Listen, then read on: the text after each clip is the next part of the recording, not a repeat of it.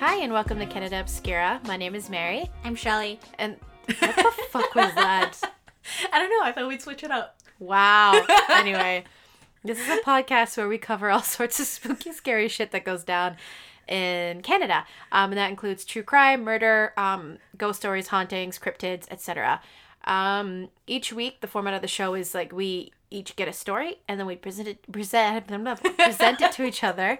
And we don't tell each other what it is beforehand, so you find out alongside. Except Mary tried to cheat this week. I did, but that's neither here nor there. We, just like as a blanket warning, first of all, we swear hi, in case you didn't figure that out. Second of all, we do talk about some herring shit, so we try to be vigilant about posting, like, trigger warnings and shit each week, but generally, like, if you think that you're going to be affected by shit like murder, sexual assault, rape, child abuse, torture, etc., you might want to come back another day. And blah, blah, blah. I think that's, yeah, okay. Anyway, Yeah. How are you, Shell? My neck is in pain. Yeah, I'm sorry. Yeah. I have chronic neck issues. Yeah. I don't know what it is, but it's there. It's probably my shitty as fuck posture. Also, in high school, I used to carry everything in my backpack, Yeah, so did I. even though I had a locker. Yeah. That didn't help. Well, I mean, that's like a huge issue, or a huge theory as to why my back sucks. And it's just like a general lifelong shitty choices. And also genetics. A big heaping pile of shit genetics just you know. I think mine's just bad posture. Yeah. Well, it could be like just like general pinching too, right? Yeah, and also I keep saying I need a new pillow. I keep telling everyone I need a new pillow, but like I can't find a pillow that works. I was just telling Mary, if the pillow is too soft, then it's not supported enough and I'm just like lying flat. But if it's too firm, then the pressure on the back of my head gives me a headache. Right. So either way, it leads to a headache. Yeah. A literal headache. Yeah. So I'm fucked. That's fine. That's fine. I also need new pillows, but I'm just lazy. There's something I was going to mention. I forget it. But anyway, I feel like every single time I'm on the podcast, I'm like, I've been sick. Yeah. So I've been sick the last week and a half. I'm pretty sure a couple weeks ago in the episodes you were also sick. But you know what, in my defense, we recorded like 5 or 6 of them in one shot because I was doing those workshops and I was sick through that week, and so it just seems like I've been sick for forever. So the thing is, the last couple of years I've been getting sick a lot and like over and over and over again, and every single time I go to the doctors, they just take one peek at my throat, which will be like bright red, swollen and lumpy with like little white colonies on it, which is disgusting. It looks like cottage cheese. It's so gross. But, they'll take one peek at it, they'll go, oh yeah, it's strep, and then they'll give me an antibiotic, and it'll always start off the same thing, which is, even if it was the same thing, giving you the same antibiotic just doesn't make any sense.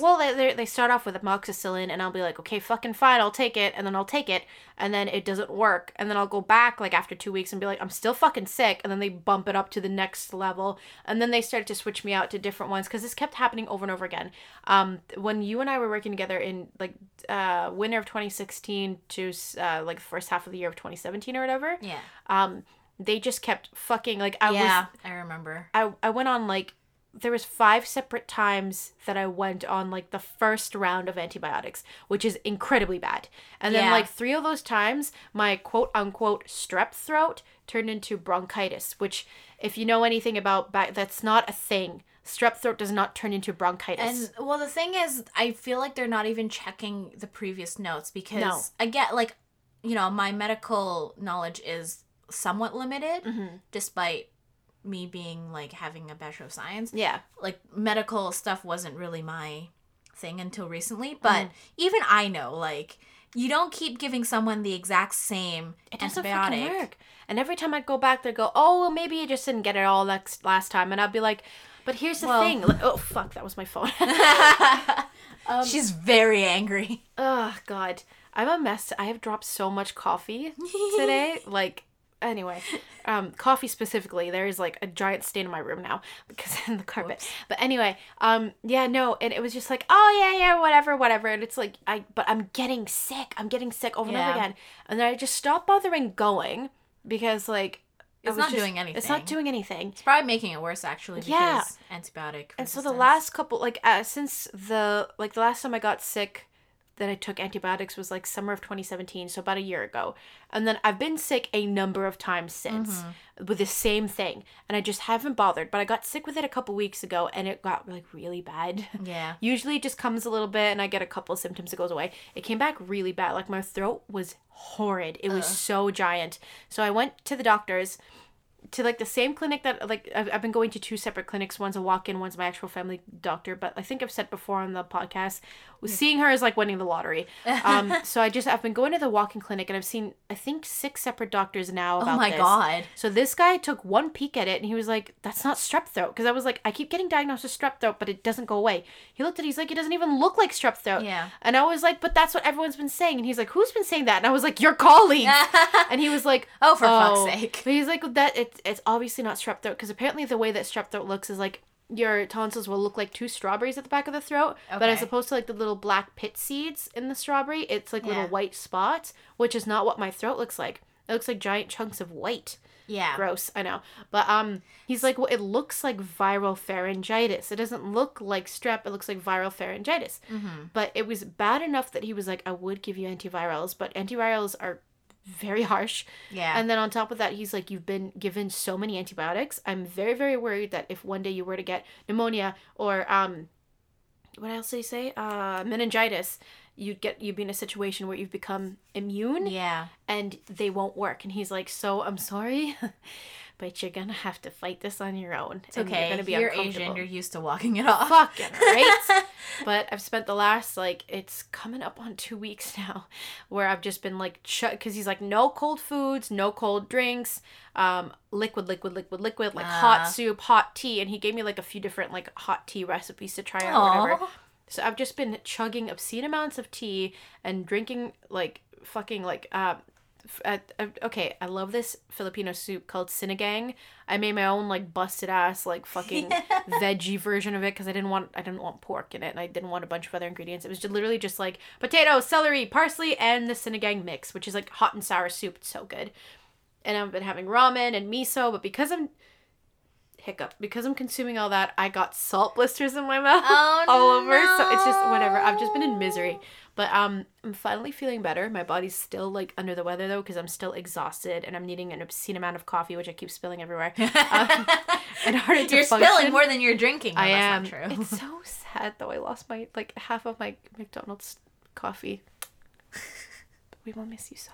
And she made another cup of coffee Yeah. at home, and she was holding the mug, and I'm just watching it slosh around as she talks, and I'm like, "Mary, it's sloshing. Mary, it's sloshing." And then, so like, we kept it in the mug. Second I take my eyes off, she knocks it with her hand. I accidentally banged it in my hand and it got everywhere. Fuck. Anyway, so that's been me the last couple of weeks. School started back up. Seems pretty cool. One of my, I've only had 2 classes out of 6 so far, but one of my profs seems really, really cool. I spoke to him. He like works at like some of the biggest stations in Canada. And so I was like, "Yo, my guy, how do I get a job?" Like, he's been really nice. And I get to see my favorite teacher tomorrow. Aww. Yeah, I miss him. He was so sweet. Like, the last school year, I know. But the last school year, I think I've mentioned before that I've dealt with a lot of shit in my life, like a lot of really awful shit recently. Yeah. And he, like, I finally, like, I was working, like, submitting, like, trying my best.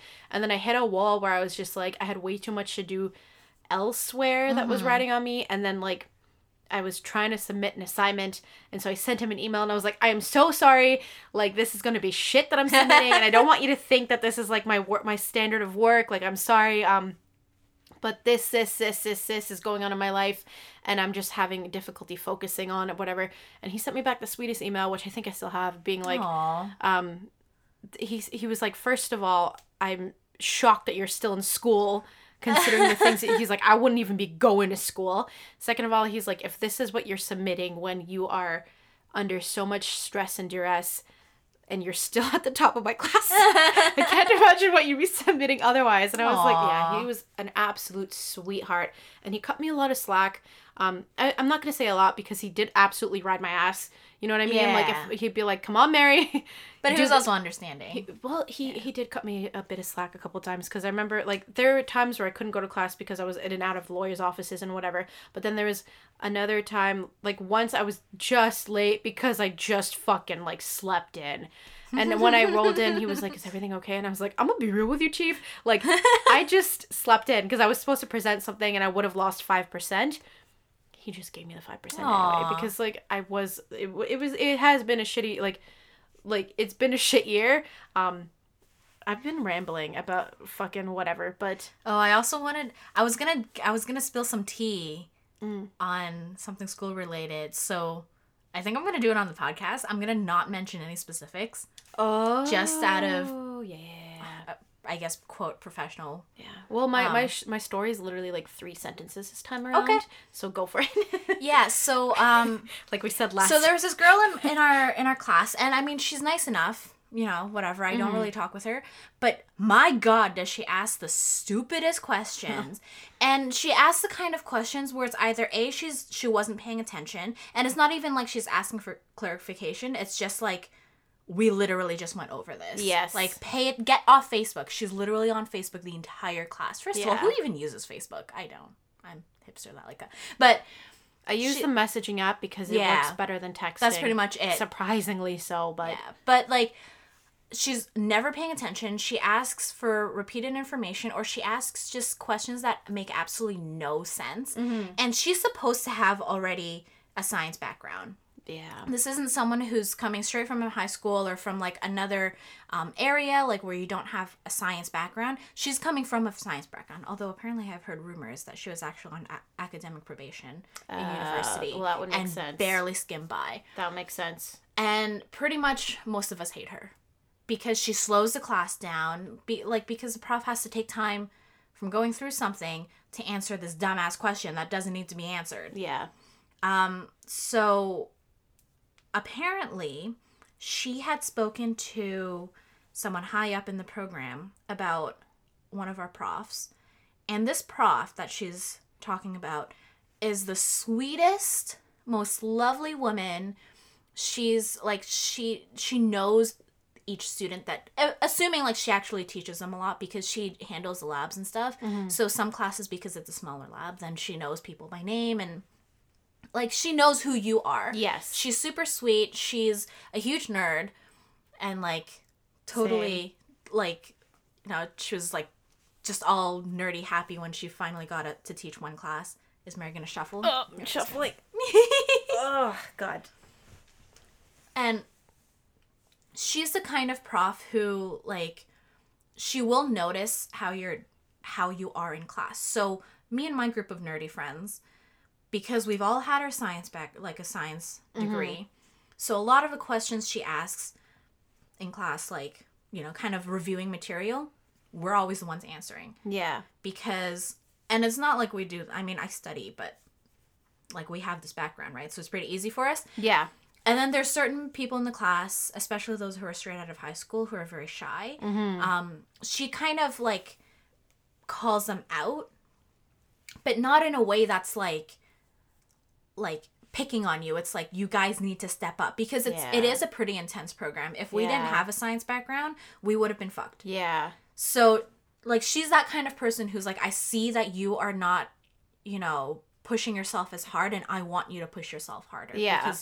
And so she's absolute sweetheart, okay? Yeah. This bitch. Oh, no. The girl. Yeah. Goes to someone high up in the program and complains that prof is favoring students. Oh my God. And she's saying how she's like she felt she wasn't being favored and like it was unfair to her. Although, like, honestly, she wasn't even in any of our like labs in the second semester. I'm not even sure if she had that prof as a lab TA. Yeah. Or, you know, whatever. It was in college. I don't remember. And we're like, that prof better not be actually getting into trouble. Yeah. For this, because, and this girl is so incompetent, like, literally everyone else is like, is she done complaining yet? Like, she's apparently, again, because I don't speak with her, but apparently she's constantly complaining about basically her own inadequacies. Like, right. It's terrible. But anyway, that was my tea. We had a couple like that in my classes, but I actually, for those of you who don't know me,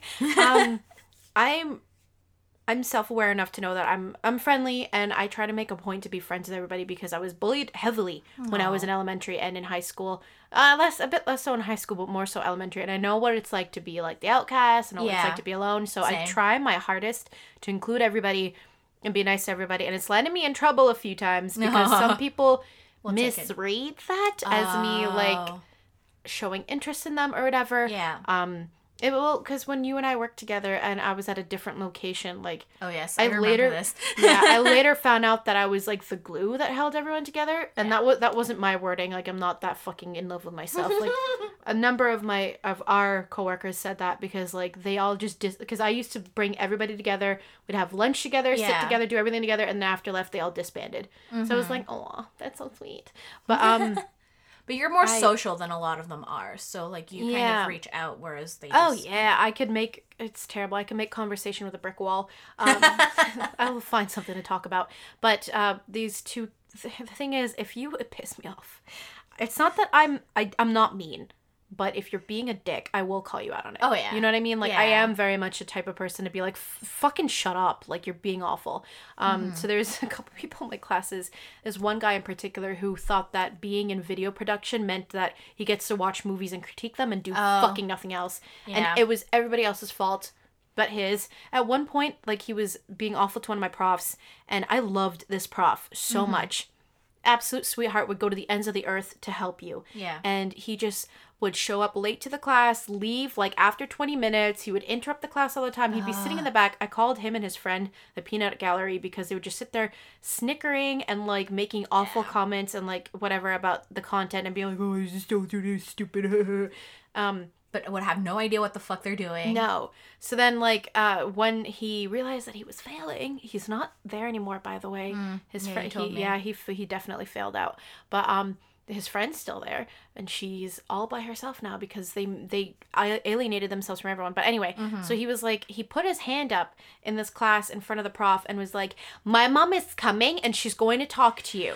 And then my god, this is like some Draco Malfoy bullshit. Like, okay, well, she could see me after class. And he was like, nope, she's going to be here by 4 o'clock and she's going to talk to you. And I just turned around and like the class had gone quiet. I turned around and I was like, did you seriously just get your mommy to come in and talk to the prof? And he was just like, and I was like, you do realize that you're an adult and you're an adult institution, right? Yeah. And like, whatever. And like, I've called him out a number of times where he'd be making like comments. I'd turn around and be like, my father will hear about this. Because he's like, oh, this is stupid. Then I'll turn around and be like, okay, then why are you failing? Yeah. You know, because like he'd tell everybody, he's like, oh, I failed, but I don't understand because like I know everything. And I turn around and be like, and they blame it on the prof. The prof doesn't like me, and yeah. I can't be a bitch that way. Anyway, 20 minutes in, yay! Of us bitching. Yes. My story. Okay, last podcast we were like it'll be short, and it was like an hour and a half. This time my thing is truly short. Mine is not that short though. Okay, so. Right, but we might have to cut some of our bitching out. That's okay. So what I'm doing it on a cryptid, which is my first cryptid on the show. Yay! There's not much more left. That was almost harmonized. That was, yeah. So I'm doing it on Old Yellow Top. So Old Yellow Top was like I was gonna say Saskatoon. No, a Sasquatch-like creature that was seen several times around Cobalt, Ontario, which is about 5 hours north from here. Okay. And it's supposed to be 7 feet tall. That's a full 2 feet. Well, not a full 2 feet, but almost a full 2 feet taller than us. True. Yeah. But do you anyway, know how sad that is? I know, we're fucking short. But so the Canadian locals gave it the name Old Yellow Top because it had a blonde patch of hair on its head. That's kind of adorable. I know. And so people who have seen Old Yellow Top say that it looks a lot like a Sasquatch. However, it has aside from the blonde patch of hair on its head, it had a light colored mane as well. So it was just like a little blonde patch, and then like the rest of it is just like light colored. Aww. I know it looks like, yeah. Anyway, so the alleged sightings have taken place over 64 years. The first being September of 1906. And then again in July of 1923, and then again in April 1947. And then the last time it was seen was August 4th, 1970, by like a group of people. It was 27 miners of cobalt lode mining, and they were driving down a road. Oh, I thought you meant miners like children. Oh, no. Miners like fucking like, yeah, what, hi ho, it's off to work, there you go. Anyway. I'm sure actual miners did not appreciate that. No. But from cobalt lode mine. Fuck me, I can't fucking talk today. And they were driving down a road when the creature walked across the road in front of them, causing the driver to lose control and nearly plunge down a rock cut. Oh my god. Yep. That's it. That's Old Yellow Top. That was actually like 3 sentences. Literally, yeah, it was super short. So, okay. Well, I guess it worked out. That's okay. My next step. That was a minute and a half. Yeah, I know. That's amazing. That's okay. Here's the thing. We most of the cryptids, because I was looking into it earlier while we were hanging out here. Mm-hmm. Most of the cryptids are either other sea creatures, which you've already done, the Ogopogo or whatever. No, that was the Lake Ontario. Yeah, but they're all lake similar, monsters. Yeah. They're all lake monsters. And then there's Old Yellow Top, and then there's a possibly extinct bear that is a bear, but possibly extinct. I was so like, not really a cryptid. No. So really, it was just, that is almost the conclusive list of cryptids of Canada. So yeah, I tied that off. All right, on to you, Michelle. Okay, so this one's a pretty heavy one. Yeah. This is. Do we need any preemptive warnings? I will give. I put a note down for the trigger warning for the exact moment where I know it could be very long. Oh my god. Whoo, lordy. Okay. Yeah, because I was fortunate to find the agreed statement of facts in the actual court case. Shit. So there was a lot of information I pulled. This was actually, this was all over the news when it happened, and there's been not follow-ups because the case is closed, but like kind of memorials in the newspaper afterwards. Mm-hmm. This is the case of Cecilia Zhang. I think it's technically Zhang. But because I'm reading in English, I can't switch between the correct pronunciation in English. Yeah. It's weird to me. So I'm just going to pronounce it the white person way, despite me being Chinese. But it's also in Mandarin, so I don't speak Mandarin. Anyway, so Cecilia was born on March 30th, 1994, in the Jiangsu province in China. Her parents were Raymond Zhang, and Sherry Shu. I think it's technically Shu. Mm. And, okay, I'm not going to keep doing that. I'm just going to pronounce it the white way. Commit. And they moved to Toronto in 1998. So Raymond became employed as a programmer, and the mom seems like such a sweetheart. She taught ESL and computer courses for Chinese students who are coming on student visas. Oh. And at the time, the family was running basically like a boarding house, specifically targeting other Chinese students on visas. Okay. Because they spoke Mandarin, they're from China. Yeah.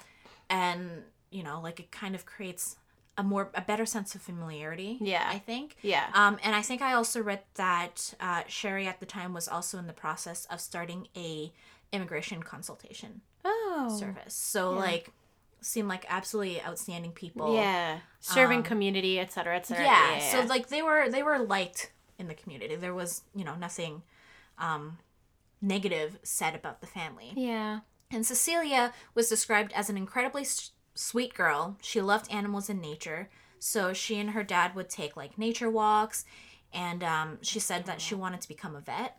Oh. And this was the victim impact statement from the court case, from the sentencing.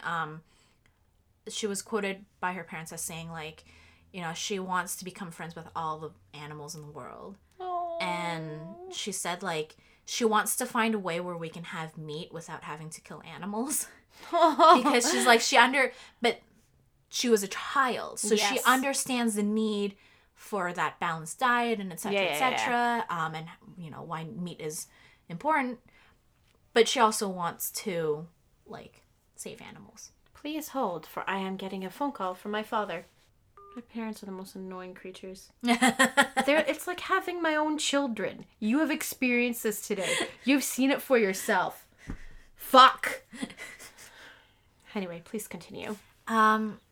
So in 2003, Cecilia was attending Seneca Hill Public School in 4th grade, and she was in a program for gifted children. So she was incredibly smart even at 4th grade. She was 9 years old. Yeah. But unfortunately, on October 20th, 2003, she was reported as missing. Okay. So her parents went into her bedroom that morning to wake her so that she could go to school, only to find that she wasn't there. Yeah. 2 days later, there was actually another note I made in here, but that comes later. Anyway, 2 days later, police released a statement indicating that they do believe Cecilia was still alive, and that this was not a random attack.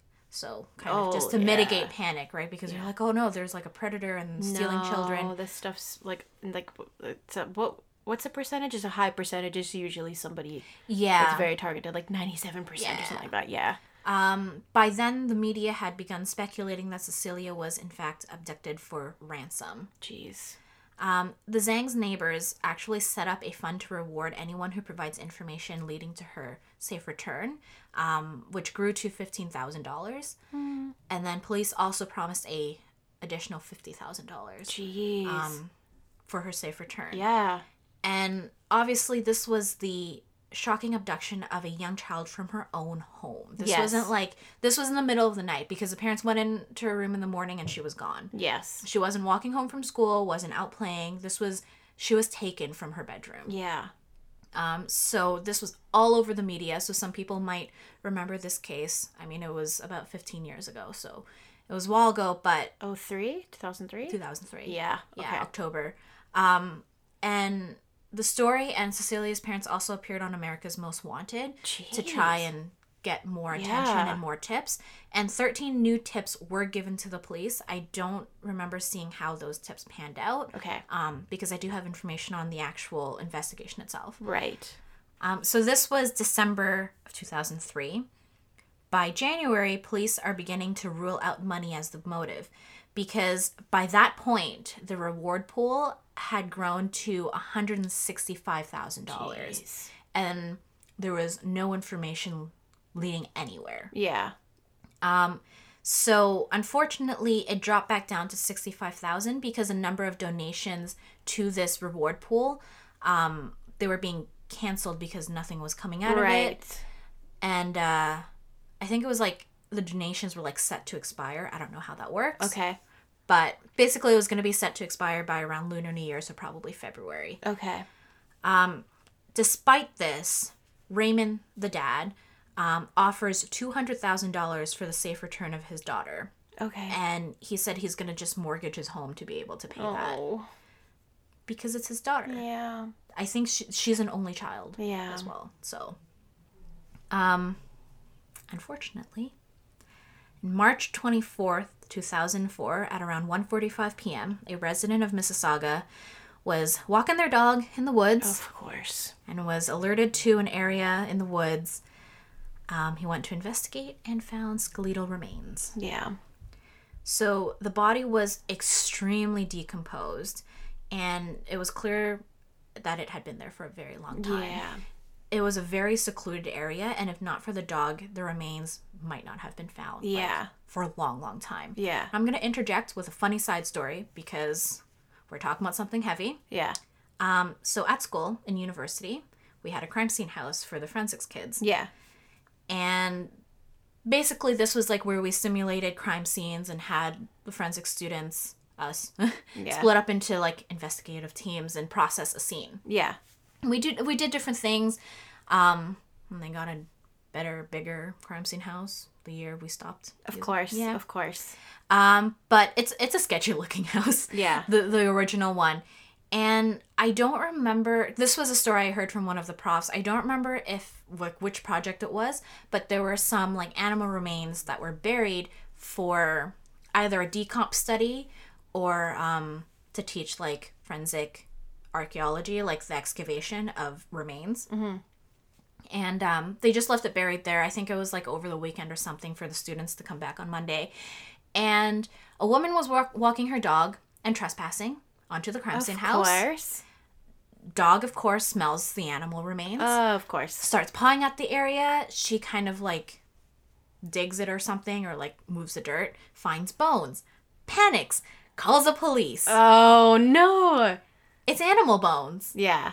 And you're on private property. I don't remember if she probably got a warning for trespassing. Oh, yeah. But it's also like, you're on private property. Although, I mean, I guess if you actually did discover a crime scene, then that probably takes precedence. But she did not discover a crime scene. She discovered a simulated crime scene for a forensics program at the nearby university that's across the street. Yeah. And on top of that, too, the police are very well familiar with the school and, like, with how it's, like... Yeah. With the crime out there. And we had, like, guest lecturers. One of my profs was actually a retired detective, a homicide detective from that region's police. So our security is run from a retired, I think, sergeant or something from the Toronto Police too. Huh. Yeah, and then like the way that they do the EMS, the emergency medical team. Training there, because like you get your diploma through there or whatever is like done through like the police services and all. So they're more than well aware, and like if they come and they're like, that looks like a fucking pig skeleton, it does not look like a human skeleton. Also, you're on this land that is very clearly owned by the university and the students are right over there. Well, it's not like clearly owned, but it's clearly fenced off. Like if there's no other houses around it. Yeah. On the like if you were to go on that road, it's an old house. But you know what? I commend the woman for. She probably thought that she actually found something traumatizing. Yeah, and it was also kind of hilarious because I'm sure the police officers were like, "Ma'am, that's a pig skull." Ma'am, like Yeah. Anyway, you want to go back to terribleness? Yes. Well, I mean, no, but yes. Well, I mean, this doesn't come as a surprise. Dental records confirm that the remains do in fact belong to Cecilia Zhang. Yes. Unfortunately, the remains were too badly decomposed for a cause of death to be determined. Jeez. Yeah, because this was March of 2004. She disappeared in October of 2003. Yeah. So it's been 4 months. God, yeah. Because if it was like a soft tissue injury versus like... Yeah. If it was a clear, like, stabbing that took place in the ribcage, you could tell, but, like... Yeah, but soft tissue, like decomposition and scavengers, that mucks everything up. Not to mention, like, this would have been spring, so the freezing and thawing would have messed everything up as well. Yeah. They couldn't... Actually, I'm going to go into that. So, what actually did happen? Sorry. Continue, but... Okay. Shift. Shuffling, sorry. So, as I previously said, the Zhangs were running a rented house to Chinese visa students. Mm-hmm. So, how the house was, and I actually Google Street Viewed the house just because I was like, what on earth does this house look like? So, they actually had 2 basement levels. Yeah. And then they had 3 floors, 3 above ground floors. So, most of the rented rooms were in the 2 basement levels. Mm-hmm. And then the family lived on the above ground floors. Yeah. So, like, the main floor was your living room, kitchen, etc., etc. Yeah. And then second floor, there were 3 bedrooms. And the third floor has the master bedroom. Okay. So, yeah, like, the home was close to Seneca College. Yeah. And actually, it's about 15 minutes away from me. Seneca College is right by where you and I used to work. No, not that one. Not that campus. Just kidding. Yeah. The other one, in North York. Oh, yeah, okay. But this is still about 15 minutes away from me. Yeah, okay. And so from time to time, because there were like, it was only just Sherry, Raymond, and Cecilia that were living there. Mm-hmm. So the 2 other bedrooms in that second floor were sometimes rented out to female students. Mm-hmm. Although most of the students were usually in the basement level, and there's an entrance outside the house that goes into the basement level, like the tenant levels. Okay. And there was a door that would lead to the main area, but it's almost always kept locked. Okay. Yeah, so tenants wouldn't be able to get into the main area unless they either lived on the second floor. Okay. Or, like, they were invited in, right. Obviously. Yeah. So, before Cecilia had took up the room that she lived in, there was actually a female student who was living there for 18 months. And then, at the time of her... So, I think she moved out about 6 months before Cecilia's disappearance. Mm-hmm. And at the time of Cecilia's disappearance... so she had moved into that bedroom, and then there was another female student who was living in one of the bedrooms, and it says that she was actually, like, she went there to live as a student, and she became really close friends with the family. Okay. And then Cecilia's grandfather was visiting from China, so he was taking up the third bedroom. Okay. And so on October 19th, which was the day before her disappearance was discovered, it was fairly uneventful. Cecilia's parents and her grandfather left in the morning to go fishing, and Cecilia was left in the care of Kitty Wu. She was that female tenant who lived in the adjacent bedroom. Okay. And then they got, like, her parents and grandfather returned at around 8 p.m., at which time Kitty left to hang out with her friends. Cecilia apparently went to bed at around 10. Her parents went to bed at 11:30, and then Kitty came back around, like, 11:40-ish. Okay. So, at that point, nothing odd. Yeah. According to Cecilia's grandfather, he heard the sound of someone walking outside in the hall. Okay. Like, outside of his room. But he didn't get up to investigate because, like, he's living in a house full of people. Yeah, right? You could be getting up to pee. Yeah. Getting glass water. And according to Kitty, she heard tapping that seemed to come from the wall that separated hers and Cecilia's room. Okay. But she also said that she's heard it times before, and I'm assuming that Cecilia's bed was pressed up against the wall because she said she assumed it was just the sound of, like, her hand or whatever knocking against the wall. Right, and she moved. yeah. So she also didn't get up to investigate. Now, one of the students who rented in one of the basement rooms later told authorities that she woke early that morning because she felt cold. She went into the hallway and noticed that the side entrance door that led to the basement from outside of the house, it was usually unlocked, but it was closed. It was open. Okay. She noticed that it was open. Yeah. And her boyfriend also confirmed that the door, although not locked, was definitely closed when they, like, went to bed last night. Yeah. So around 7 a.m. on the morning of October 20th, Cecilia's mother's phone started ringing. She answered, but no one said anything on the other line. And she heard a female voice in the background, but she couldn't understand what they were saying. Right. So because she runs this, like, rental home, basically, she figured maybe it was a prospective, like, tenant. Yeah. Because her number's published in the ads. Yeah. Right? So she didn't really think anything of it. Although this call was eventually traced by police to a payphone in Brampton by a Tim's. Oh, shit. At 7 a.m. in the morning. That's very busy. Yeah. There's no way you can tell who's calling. Yeah. So Sherry, the mom, went back to sleep and then was awakened by another call less than an hour later. But it stopped ringing before she could pick up. This call was traced to a payphone at the Greenway Country Market in Brampton. Okay. When police went there to investigate, there was a sign saying area subject to video surveillance. But surprise, there was no video surveillance. Yep. So, yeah, so they got nothing from that. And then shortly after, Sherry heard her father calling from the kitchen, and he told her that he found the kitchen window open and the screen was bent outwards. Uh-oh. There was also a visible shoe print on the kitchen counter. Oh, fuck. Yeah. So they noticed that the door separating the tenant's area, like the basement area, from the family area was actually unlocked, which it should be locked. Yeah. They went into Cecilia's room, She and she wasn't there.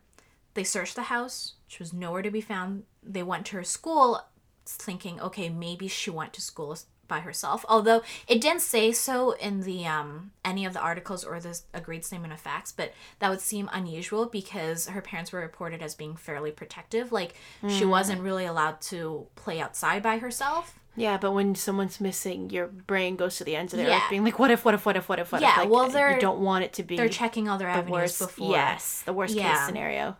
But of course, when they went to the school, she wasn't there. Yeah. And the staff were like, okay, if she's not there when you get home, call the police. Yeah. And that's what they did. So pretty much immediately upon receiving the report of Cecilia being missing, Toronto Police Service began their search. So they interviewed all occupants of the Zhang home. Now, because it was a boarding house, they had like a total of 400 fingerprints. Yeah. It was a lot. Yeah. And if you've ever had to do fingerprint like analysis, oh, my eyes cross. Yeah. Because it's not like in the TV shows where it's like the computer just scans and it matches. You have to actually mark individual things. Yeah. And then the computer pulls information based on your marking. Yeah. So yes, your eyes crossed. They canvassed the entire neighborhood as well. And during this time and any time after, no ransom demand was made. Okay. So the police could not figure out why on earth Cecilia was being abducted. Yeah. So because they had no idea what was going on, they issued an Amber Alert. Those things are terrifying. Yeah. Well, because it's a child. Yeah, man. It's awful. Hopefully, usually it leads to a safe return, but not always. Well, we already know what happens here. Oh, yeah. So investigators focused on the kitchen window, which was a kind of obvious point of entry. Yes. And they also looked at the unlocked door to the tenant's area and also the open side door, which was determined to be an exit point because it would have been, like, the door would have been locked between the family area and the tenant area. Like, it would have been locked from the family area, right? Yeah. So we can't get in from the tenant area. They reconstructed the breaking and entering, showing that once the screen from the window was pried away, you could easily slide open the window. Jeez. Like, it wasn't a locked kind of window, I think. Or maybe they didn't lock it. Yeah. Apparently, the window was about 8 feet off the ground, so that's about 2 meters. So, like, you would have to do a bit of a climb. Yeah. So I guess, like, the family assumed, like, what's going to happen? Yeah. Forensic investigation of the window reviewed fingerprints on the edge of the window screen. Okay. So this was where they pulled out the screen from Right. the window frame. They also found a fingerprint on the outer surface of the left window, which was consistent with the attempt to, like, try and slide it. Right. I'm making hand motions to demonstrate to Mary. Also, this was my side note. Because this was pulled from an agreed statement of facts, which is basically, like, both sides, both the defendant and the victim side, Plaintiff. I guess. Well, that's in, like, a civil case. But True. yeah, both the accused and the plaintiff. I can't remember what the criminal term for it is. But basically, the prosecution side, they agree, like, this is what happened. We're not going to be cross-examining on this because it's an agreed statement of facts. Yeah. But in the I just wanted to point this out because I'm a fucking nerd. It said suggesting that they tried to slide the window open, and if it was testimony, an expert would not want to say suggesting. Yes. You would say consistent with. Yeah. Because otherwise you're like putting too much weight on it. Yeah. Because something could be consistent with something, but it doesn't necessarily mean what you're saying is what it's indicative of. Yeah. Just a side note. Yeah. I put the original wording of suggesting would have been sketchy, TBH. True. Yeah. There was also a palm print found on the right window where it wrapped around the edge with the fingers, like, on the inside. Oh, okay. So it showed that this is how they reached in and was able to open the window glass that way. hand there. Yeah. So that was likely how they got entry. And I put, in other news, lifting fingerprints is actually fucking hard. Yeah. Yeah, you think it looks easy, right? First of all, you can't have too much dust on the little brush because then you're just like... Yeah, and you cover it all. Yeah, and you can't have too little because obviously you need You enough. won't be able to see shit, yeah. But on anything that's not like a flat surface, air bubbles in the fingerprint tape is a bitch. And you also have to pull the tape off in a way that you consistently pull all the dust off. Right. So that you're not like, Yeah. Because that was our little surprise when we tried pulling fingerprints from, like, beer bottles and stuff. Oh, yeah. It was a lot harder than it seems in the movies and Well, stuff. I mean, yeah, because it's all just like, fucking, I'm gonna use my luminol. Whatever, yeah. I actually put in all caps in my notes, air bubbles in the tape, angry face. Yeah. Because that was an issue too. Anyway, back to seriousness. Yeah. Police also found a kitchen knife at the fence line near the rear corner of the house, and a fingerprint was found on the tip of this knife. And that fingerprint matched a fingerprint found on the corner of the wall of the stairs. Same. Of the stairs leading up to the second floor where Cecilia's room would have been. Okay. So whoever dropped the knife or last held the knife also went up the stairs. Right. Oops. Smacked your laptop. How dare you? You hate Max anyway. Yeah, I do. So at the time, police were unable to match the fingerprints to any database. Yeah. So when Cecilia's body was discovered, Police found no clothing on or near her body, although it was established that Cecilia, out of habit, did sleep naked. Okay. So this wasn't necessarily, like, indicative of sexual assault or anything. Right. Especially if, they knew that she was pulled at night. Yeah. They also found a shovel several feet away, and markings in the dirt near the remains indicated that there may have been an attempt to bury the body. Oh. But the dirt in that area was so hard packed that, like, it would have just taken forever. Okay, yeah. So it looked like... Well, she also disappeared during a time where it most likely would have been frozen, too. Or at least very, It would very have been cold. cold. Yeah, it was October, late October. Yeah.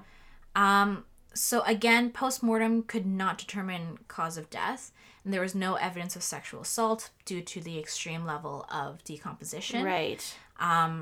And toxicology had ruled out drugs, although depending on the timing, I mean, certain drugs wouldn't be in the system anymore. Right. Like, it depends on how long she was alive after the potential drugging, right? They also couldn't determine, like, how, when, or where she died. Like at all? There was no forensic evidence in that respect. Yeah, and they had, like forensic pathologists, multiple pathologists. Yeah. And a forensic anthropologist. And they couldn't figure it out. Fuck. There just wasn't anything left. Yeah, she's just a pile of bones and that's it. Pretty much. Yeah. Yeah. Like, I imagine there's some soft tissue left, but not much. No, not after 4 months, no. No.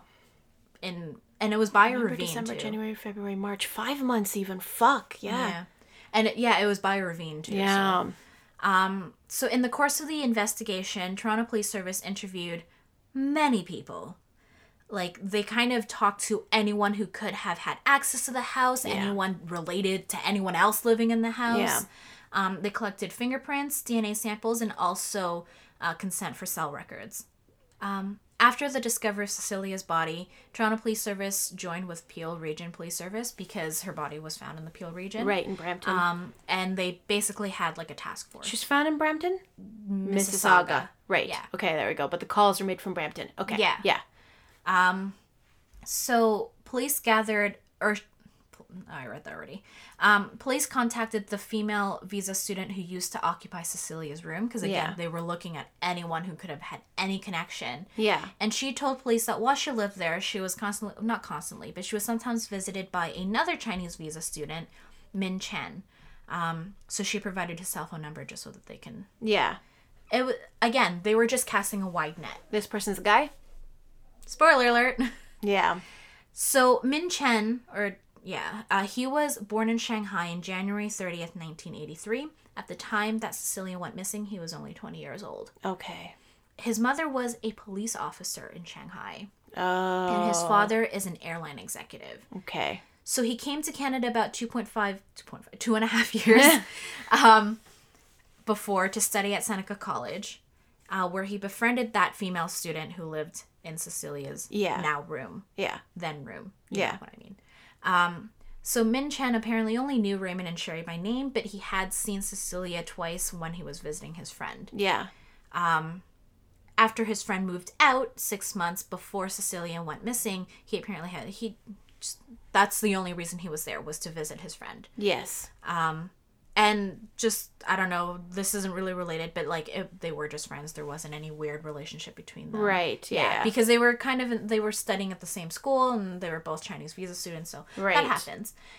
So Min Chen cooperated with police, and he provided fingerprints, DNA samples, and consent for the release of his cell records. Okay. And unfortunately for him, fortunately-ish, I guess, as fortunate as it gets for Cecilia's family, on June 1st, 2004, Detective Paul Black of the Peel Region Police Service, Forensic Investigation Bureau. Same. It's the FIB, not the FBI. Oh, okay. just saying that. Yeah. So he identified 8 latent fingerprints. So, since I'm in forensics, or was, latent fingerprints means the ones that you can't see. Okay. Yeah, so it's the ones that you have to dust for, basically. Right, okay. He identified 8 latent fingerprints and partial palm prints taken from the scene as belonging to Min Chen. Now, without context, this doesn't really mean anything because he's been to the house before. And that's over a year later. From when? About 6 months since he last visited. Because when they took the prince... Oh, because she went missing in 03 and they found her in 04. Gotcha. Yeah. Yeah, okay. So, the thing is, depending on where the prints are located, like, your prince can stay for a long as fuck time. Yeah. But context is very important. His prints were the ones that were found on the windows. Oh, God. On the right edge of the window screen, outside of the left window, the one that's wrapping around the window. Yeah. To show that it was basically being open. It also matched the print on the knife, which also matched the print on the wall. And that was one in the corner tucked away like that. Yeah. Like dropped there. So, if you can guess, he's now suspect number 1. Obviously. Shortly after, police gained authorization to intercept and basically put him under surveillance, his private communications as well as some of his associates. Mm-hmm. They learned that he had come to Canada, quote, at great expense to his parents, because they were basically financing the whole thing. Oh, shit. Okay. He was failing his studies, and he was worried that he would lose his student visa and, quote, would be forced to return to China in shame. Okay. His finances were also depleting fast, and they discovered that shortly before Cecilia's disappearance, one of Min's associates had arranged for a, quote, marriage of convenience. Oh, God. For himself, not for Min. Yeah. At the cost of $25,000 in order to secure permanent residency. So, Min Chen had the same desire. He wanted to stay in Canada. Right. And they discovered that prior to Cecilia's disappearance and continuing after the discovery of her body, Min Chen was actually involved in, quote, preparation of or actual involvement in unrelated nonviolent illegal activities with some of his associates to basically try and get that money. Yes. So he was doing sketchy shit. Yeah. For the marriage, which is also sketchy. Yeah. And they confirmed with him and his friends that he was actually familiar with the Credit River, which was near the park where Cecilia was found. Okay. And in fact, they know that particular spot. Like, they've been fishing there and picnicking there. So some of Min Chen's close associates were also investigated, and they did agree to undergo polygraph examinations. Mm-hmm. Intercepted communication between Chen and these friends, associates, revealed that he was nervous about the tests and the investigation. But, his friends were like, whatever. Yeah, I don't fucking care. I didn't do shit. Nothing. Yeah, they had nothing to do with it. And I don't think they knew he had anything to do with it. Yeah. So in July, I guess Chen was starting to get pretty nervous. He actually called Peel Police and asked if he would have to go, or if he would be asked to undergo a polygraph test. And the police took this opportunity to arrange a meeting with him to discuss the investigation. Yeah. So on July 12th, Detective Doug Rosier, I think, met with Chen, and in their recorded conversation, Detective told Chen that he was their prime suspect, and they were arranging for a forensic examination of his car. Jeez. So, if you can guess, the reason that they did this was because they wanted to catch him doing something sketchy to try and get rid of evidence. Yeah. So he was being surveilled, obviously. Yeah. 2 days after the meeting, Chen visited 14 different car care places in 2 hours to try and replace the trunk liner of his car. Oh, shit. Yeah. So here's the thing. If you were like, you could play it off as like, oh no, it was just due for a cleaning if you just went to one place or two or whatever. But you went to 14. 14 in 2 hours. And were they turning him away? I think they just maybe were full or something. Oh, I don't know. You need to book an appointment. We can't just replace the lining that easy. You have to actually pre-order it, blah, blah, blah. We don't have it Yeah. Like, so, because this was obviously a last minute thing. He was panicking. Yeah. And he actually finally left the liner at one car detailing place to be cleaned. He went to a gas station that had a vacuum to try and clean his trunk. Fuck. So, fearing the loss of evidence, police went to that car detailing place and was like, hand it over. Yeah. Basically. And then they actually replaced it with a similar looking liner so that he couldn't tell that they had taken it. Right. I'm not sure. I guess if they had a warrant for it, it doesn't fucking matter. No. Well, it's also like if they're willing to give it over, they're willing to give it over, right? Like, well, I think, I don't know, because if you were in a car... Because the property doesn't belong to the car place. Yeah. It belongs to him, but... Yeah, but if they had a warrant for it, and at that point, they were probably on the phone with a judge, like you see in the TV shows, being like, that car's about to be cleaned. Yeah. So the investigation did reveal a stain that was cleaned with an ammonia-based solvent, but there wasn't any actual evidence linking Cecilia to Chen's car. Okay. Yeah, so it was kind of... Although, on July 21st, he was still arrested because that was incriminating as fuck. Yes. Like, could you be any sketchier? I know. Fucking idiot. Again, though, he was only 20. Oh, yeah. He was panicking. Yeah. So, Chen did confess that in the early hours of October 20th, he kidnapped Cecilia Zhang for ransom. God. He claims that he never meant to hurt or kill her. He had hoped to just receive the ransom and return her to her family. There's a big however coming up. He was kind of an idiot, if this is true. Yeah. So he allegedly proceeded without any kind of preparation, which was kind of obvious. Oh, God. He didn't have any disguise, no weapons, no tools, and clearly not even gloves. Yeah. He didn't even have, like, a predetermined place to hold Cecilia while waiting for the ransom. He kind of imagined he would keep her in the trunk of his car, get the ransom, and return her all within a day. Oh, my God. Literal kid had no idea what he was doing. No, he's just been watching too much TV. And thinks he can get away with it. Yeah. And that it's just that easy. It's shuffling of money over. Yeah, and he assumed that there wouldn't be any police involvement because usually, the parents are like, well, if we involve the police, they might kill her. And again, TV. He needs to stop watching movies. Holy God. So when he arrived at the Zhang residence, he entered the house through the unlocked side entrance that goes into the basement area. But then he found that the door separating that area from the family area was locked. So then he went into the tenant kitchen and grabbed the knife to try and pry open the door, which I don't even know how that would work. That doesn't make any sense. Didn't work, obviously. Yeah. And sure enough, police did find scratch marks and paint dust on the floor to corroborate this. Yeah. So then he left and discarded the knife in the backyard, tried the patio door, that was locked. Yeah. Went to the kitchen window, climbed up on a nearby pipe, because again, this was about 2 meters off the ground. He pried open the screen and opened the window as we discussed, and entered the house. Climbed his ass in. Yeah, when he entered the house, he went up to the second floor, and as he walked down the hall, Cecilia woke up and went into the hallway. Oh. She was wrapped, apparently, in a purple towel. Okay. Because, again, she normally sleeps naked. Mm-hmm. So here's my trigger warning, because I'm going to describe what he says was the actual abduction. Yeah, okay. So, here we go. Thinking that she was about to scream, he ran towards her and grabbed her around the head and neck with his hand over his mouth to try and stifle the scream. She was apparently struggling very hard, much harder than he would expect from a very petite 9-year-old girl. 9-year-olds are strong, dude. Yeah, especially when they're in danger. Oh, yeah. Yeah. So he tightened his hold around her mouth and neck. He used a towel to cover her head and carried her out of the house. Apparently, she continued to struggle for most of the way while he tried to carry her to his car. By the time he reached the car, he said she'd stopped moving. Yeah.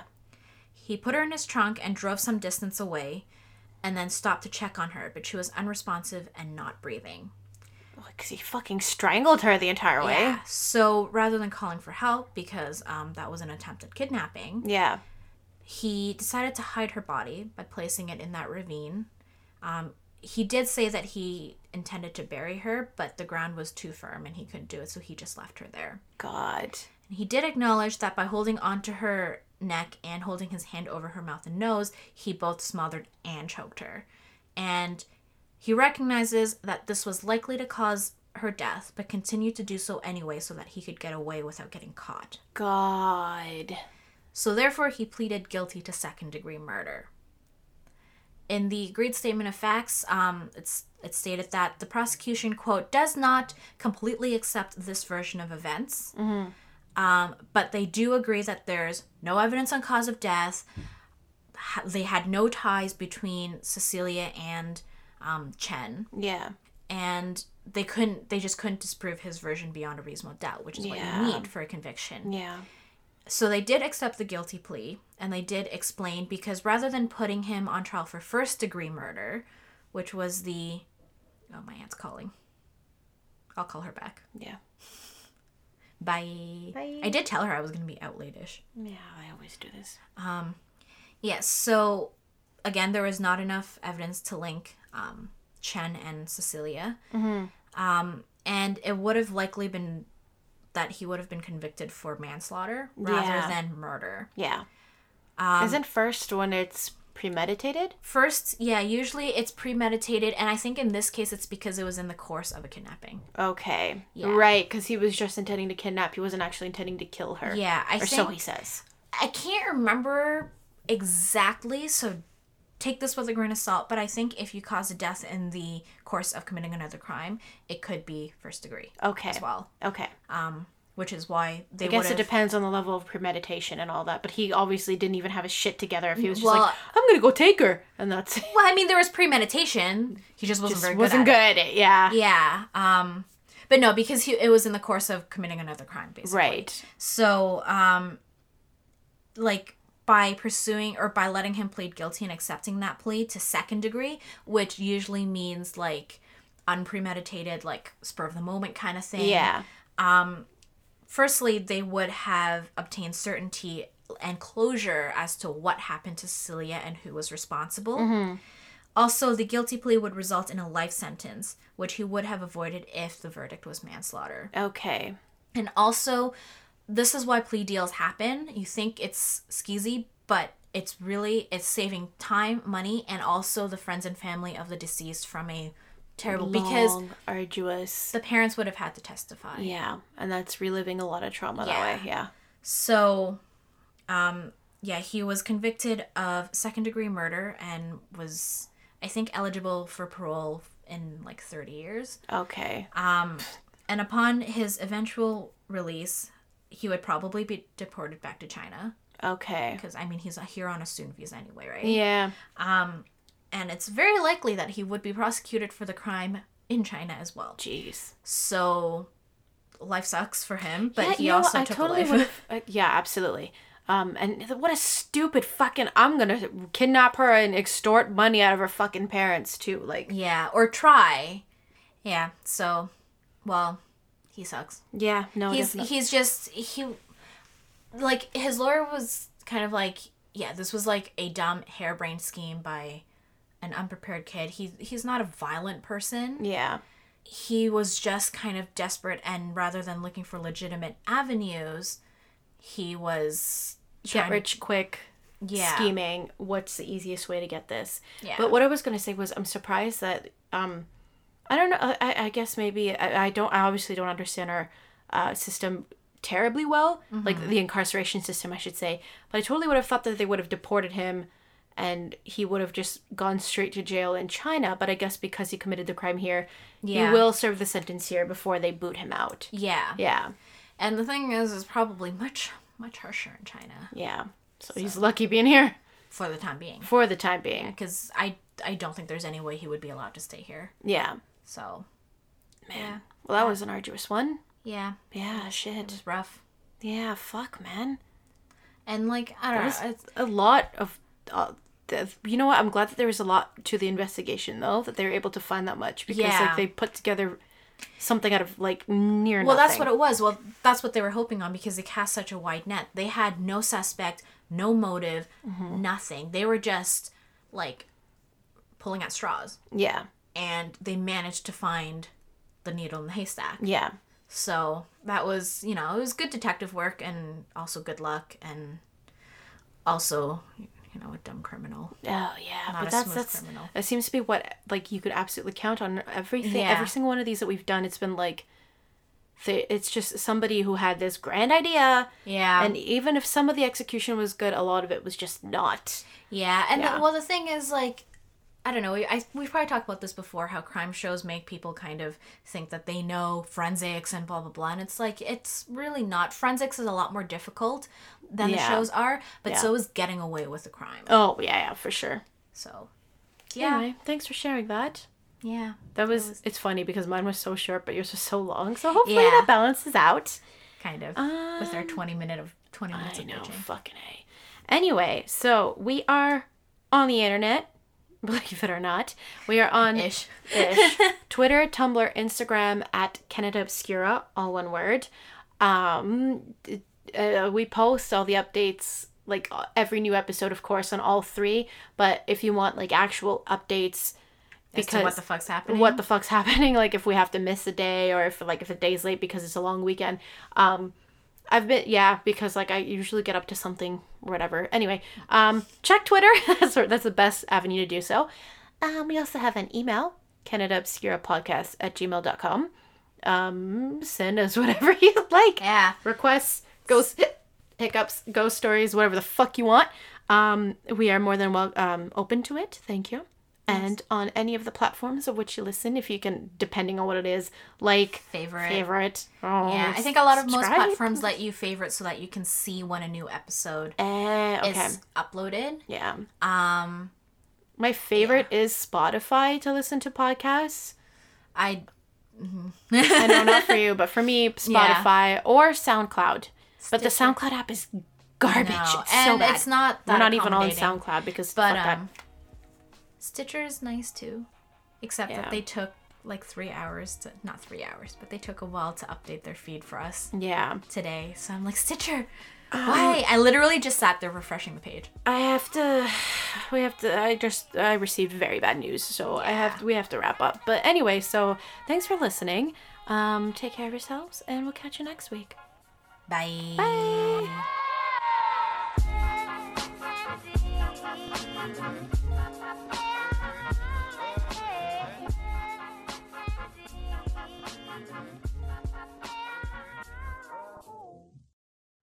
Fuck! I'm so angry about that. Audition's an actual piece of flaming hot fucking garbage, and I'm surprised about Audacity. Also really quiet.